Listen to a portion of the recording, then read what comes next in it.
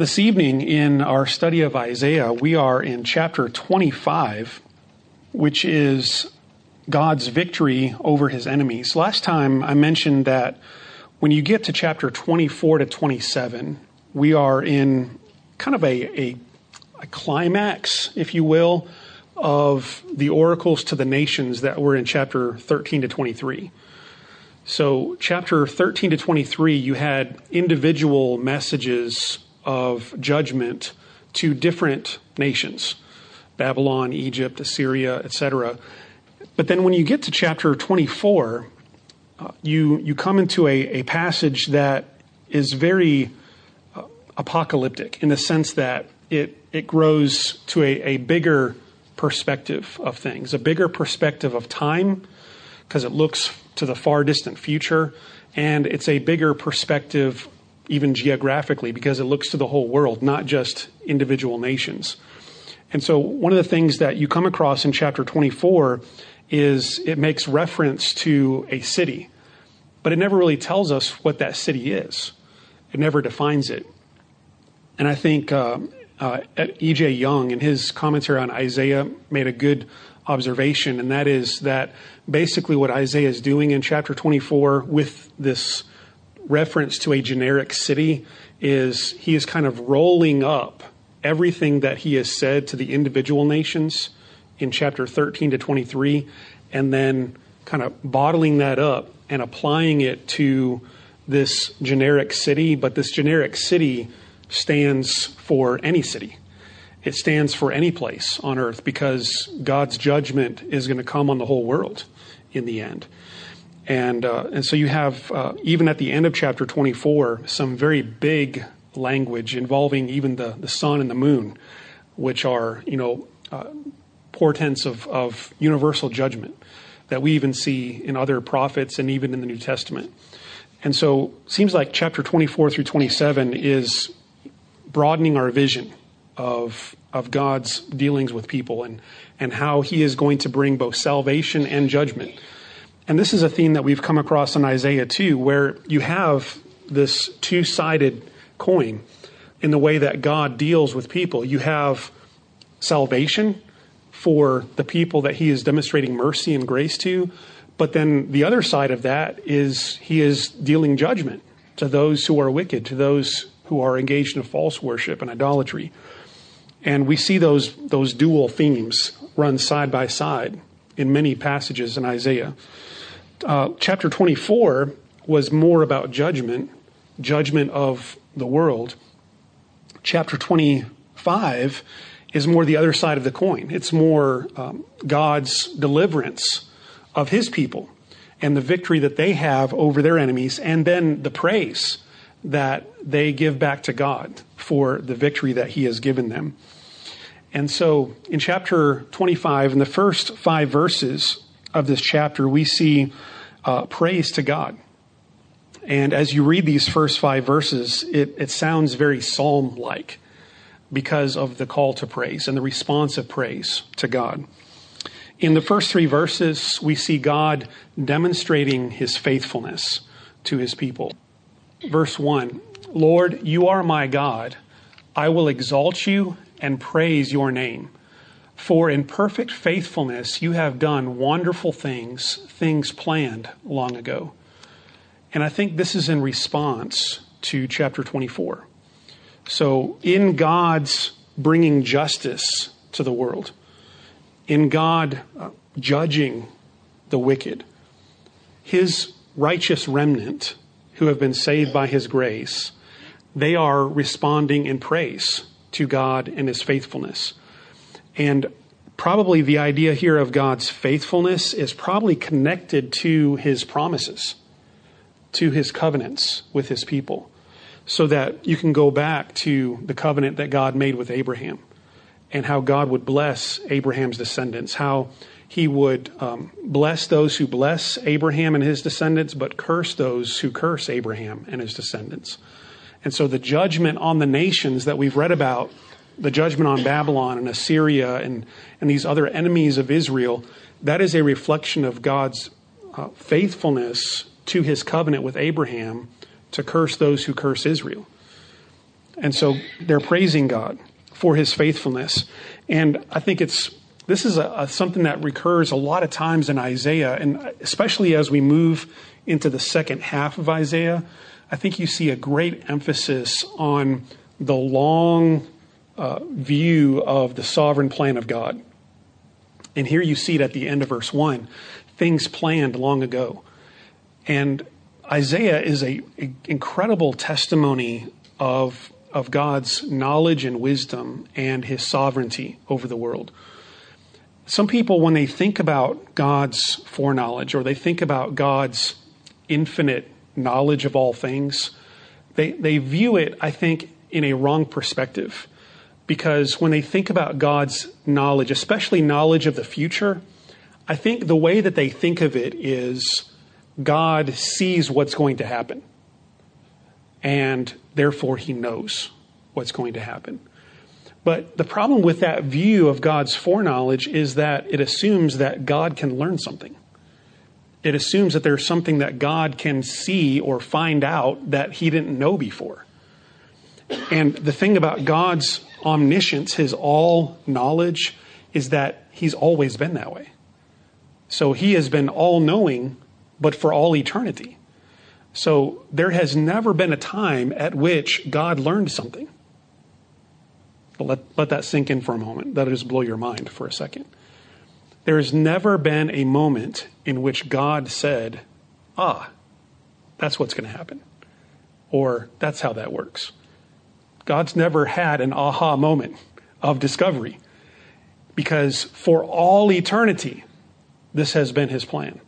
So the way that God's knowledge works and the way that his knowledge of the future works is not just that he sees what's going to happen, but that it's the unfolding of his plan.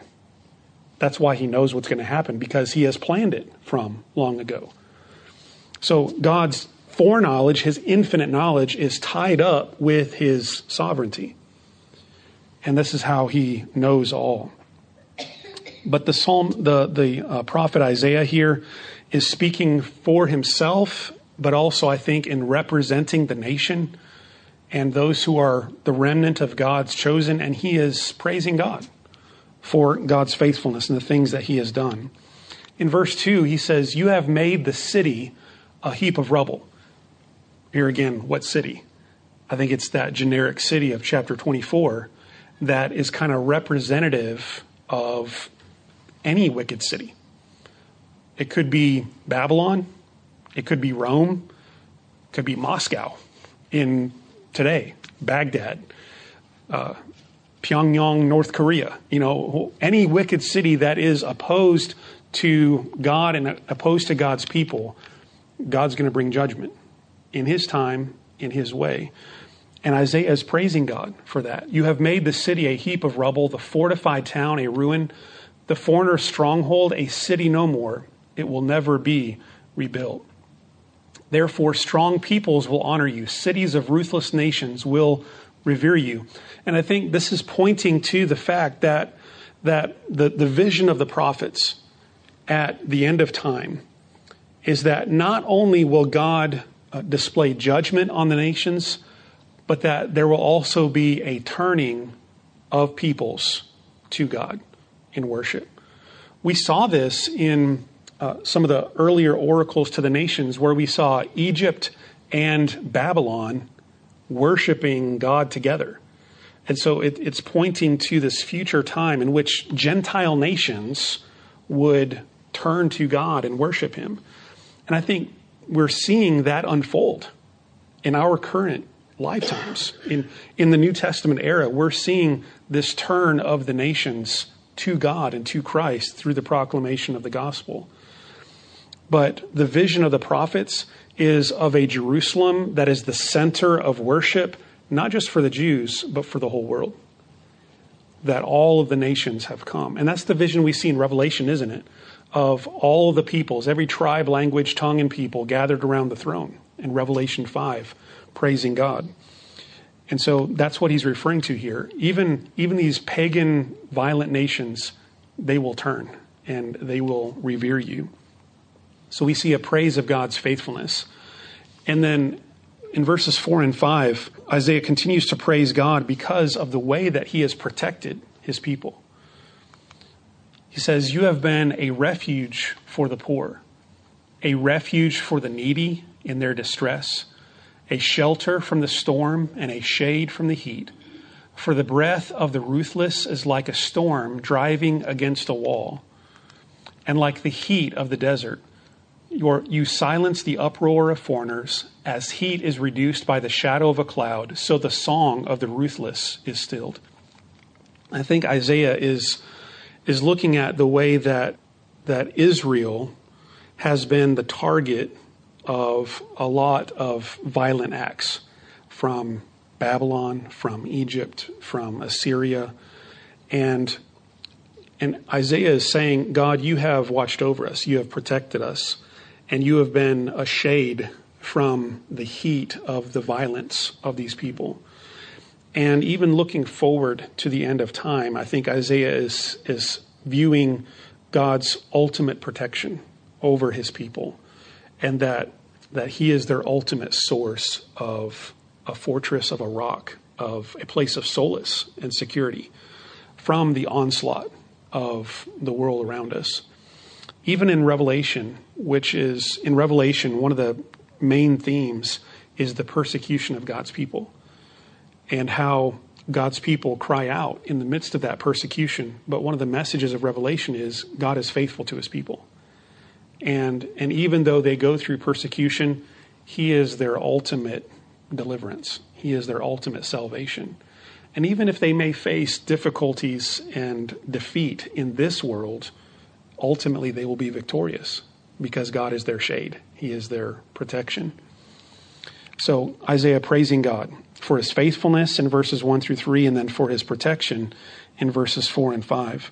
And then the rest of the chapter is a description of God's restoration of his people and the blessings that will come to his people. And verses 6 and 7 describe a scene in which God fellowships with his people. It's a scene of a feast, of a banquet, of God dwelling in fellowship and harmony with his people. Verse 6 says, "On this mountain, the Lord Almighty will prepare a feast of rich food for all peoples, a banquet of aged wine, the best of meats and the finest of wines."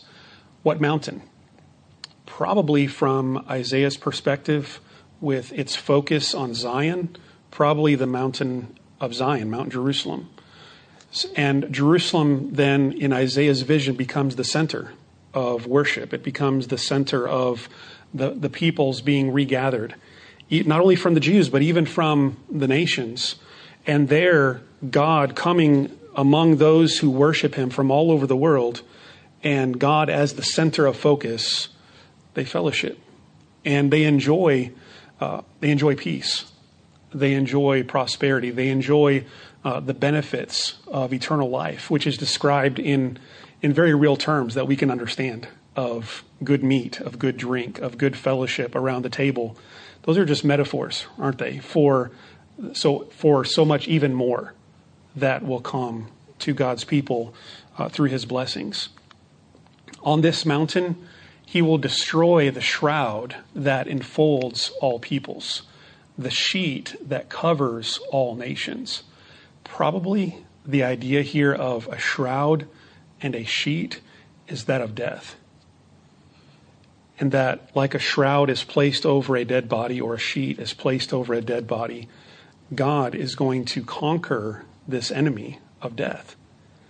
And we know that this is true because of further revelation in the New Testament, that Jesus Christ, in dying on the cross and then rising from the dead, that the last enemy that he will defeat is death.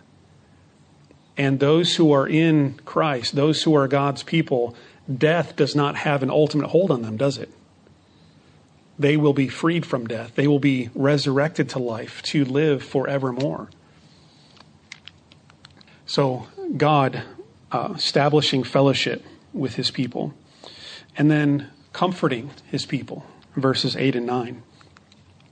He will swallow up death forever, confirms our view of the shroud, of the sheet in verse 7. So he will swallow up death forever. The sovereign Lord will wipe away the tears from all faces. He will remove his people's disgrace from all the earth. The Lord has spoken. I think John in Revelation picks up on this very language in Revelation when he says, and he will wipe away all tears from their eyes. That's language from Isaiah. And so Isaiah and John are on the same page here in looking at the blessings that God will bring to his people in this time of restoration. For us, I think we can say this is the kingdom of God. This is the new heavens, the new earth. This is the final consummation of all things when Christ returns, and he'll wipe away all tears from their eyes. All the disgrace, all the shame, gone. In that day, they will say, surely this is our God. We trusted in him, and he saved us. This is the Lord. We trusted in him. Let us rejoice and be glad in his salvation. You know what? That's the gospel, isn't it? That's the gospel. Not that you work to gain salvation, not that you can achieve salvation on your own, but how do you receive salvation? You trust God. You trust God. And with the revelation clearly of Christ in the New Testament, you trust in his Son, Jesus Christ. This is how we receive salvation. And we rejoice in that salvation. So salvation is a gift of God, and all you do is trust. You put your faith in the Lord, and he delivers. And then verses 10 through 12.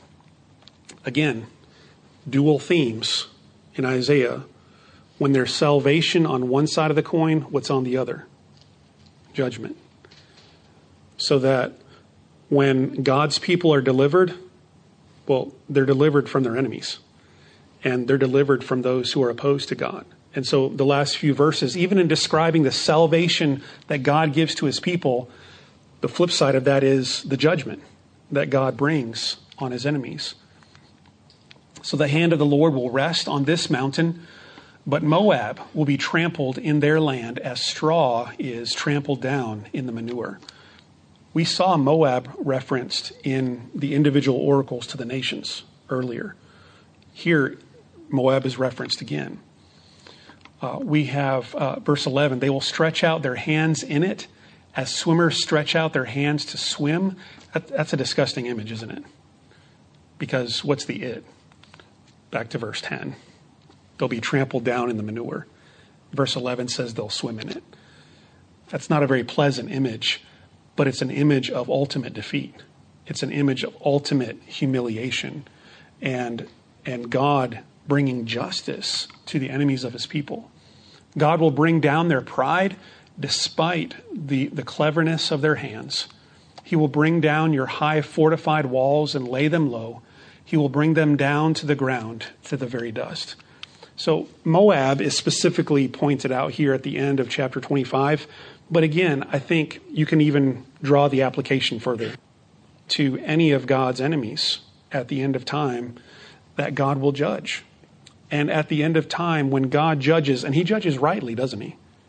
He judges justly, righteously, and all of God's judgments are true. And so when he judges the nations at the end of time, they will receive their reward for what they have done. They will receive what is due them.